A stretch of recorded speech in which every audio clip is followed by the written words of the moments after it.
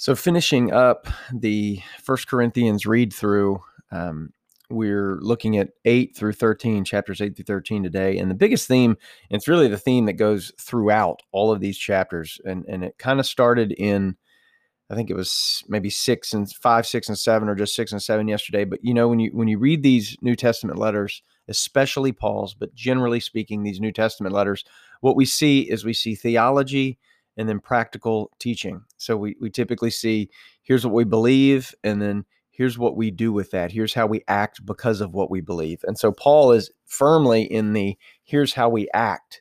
And it's that pivotal word, therefore, that we see scattered all throughout Scripture, that when we see it, our ears should kind of perk up. And so this theme is that we see is, how do we practice our faith practically in our lives?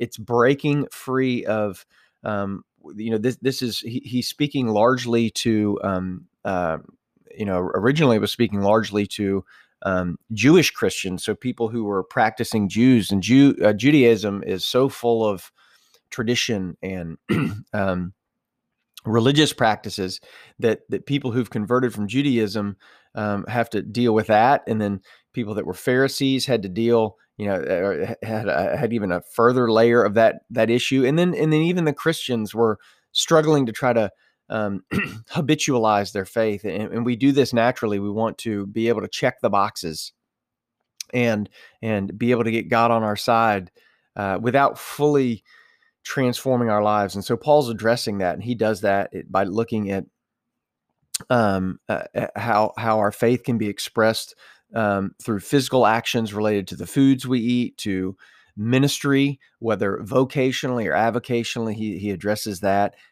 how we are to live in the world and not just of the world, right? So we can be relevant in the world, but we shouldn't be, the way our lives are lived shouldn't be dictated by the world. We shouldn't live of the world. He talks about how our faith can be worked out in our marriages and our relationships in general. And there's just a ton of useful stuff buried in here, scattered across various areas of life, how to take faith and actually live it in our lives. And the last thing I'll say in this kind of read through is that Paul mentions the same idea again that we touched on yesterday, but he mentions, and he says it at least once, I think it's actually twice he says this, that he wants us to follow him, not just to do what he says, but to follow his lead.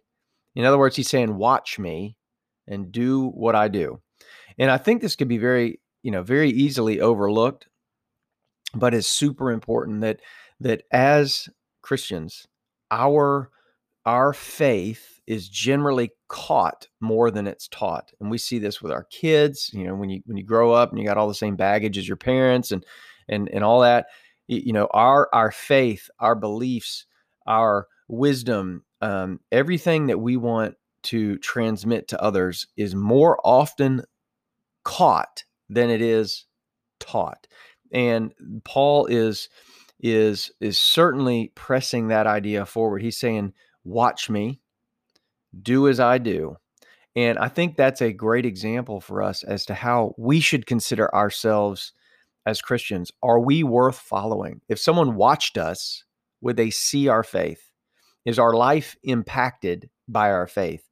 I think a great question for us to wrestle with, or really not a question, but a statement. It's a fill-in-the-blank statement that I think is really challenging. And it goes like this: if I really believed what I say I believe, then I would probably do blank. Or if I really believed what I say I believe, I probably wouldn't do blank.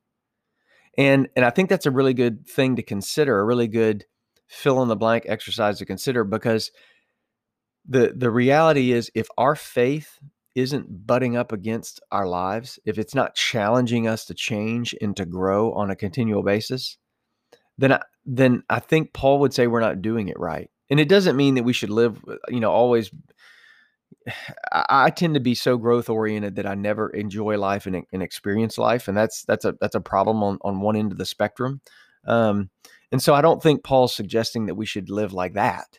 But At the same time, I don't think we should be living lives taking grace for granted, where we're never changing, never growing in our faith, never forcing us to look at ourselves and to change the way we're living life. So there is a balance.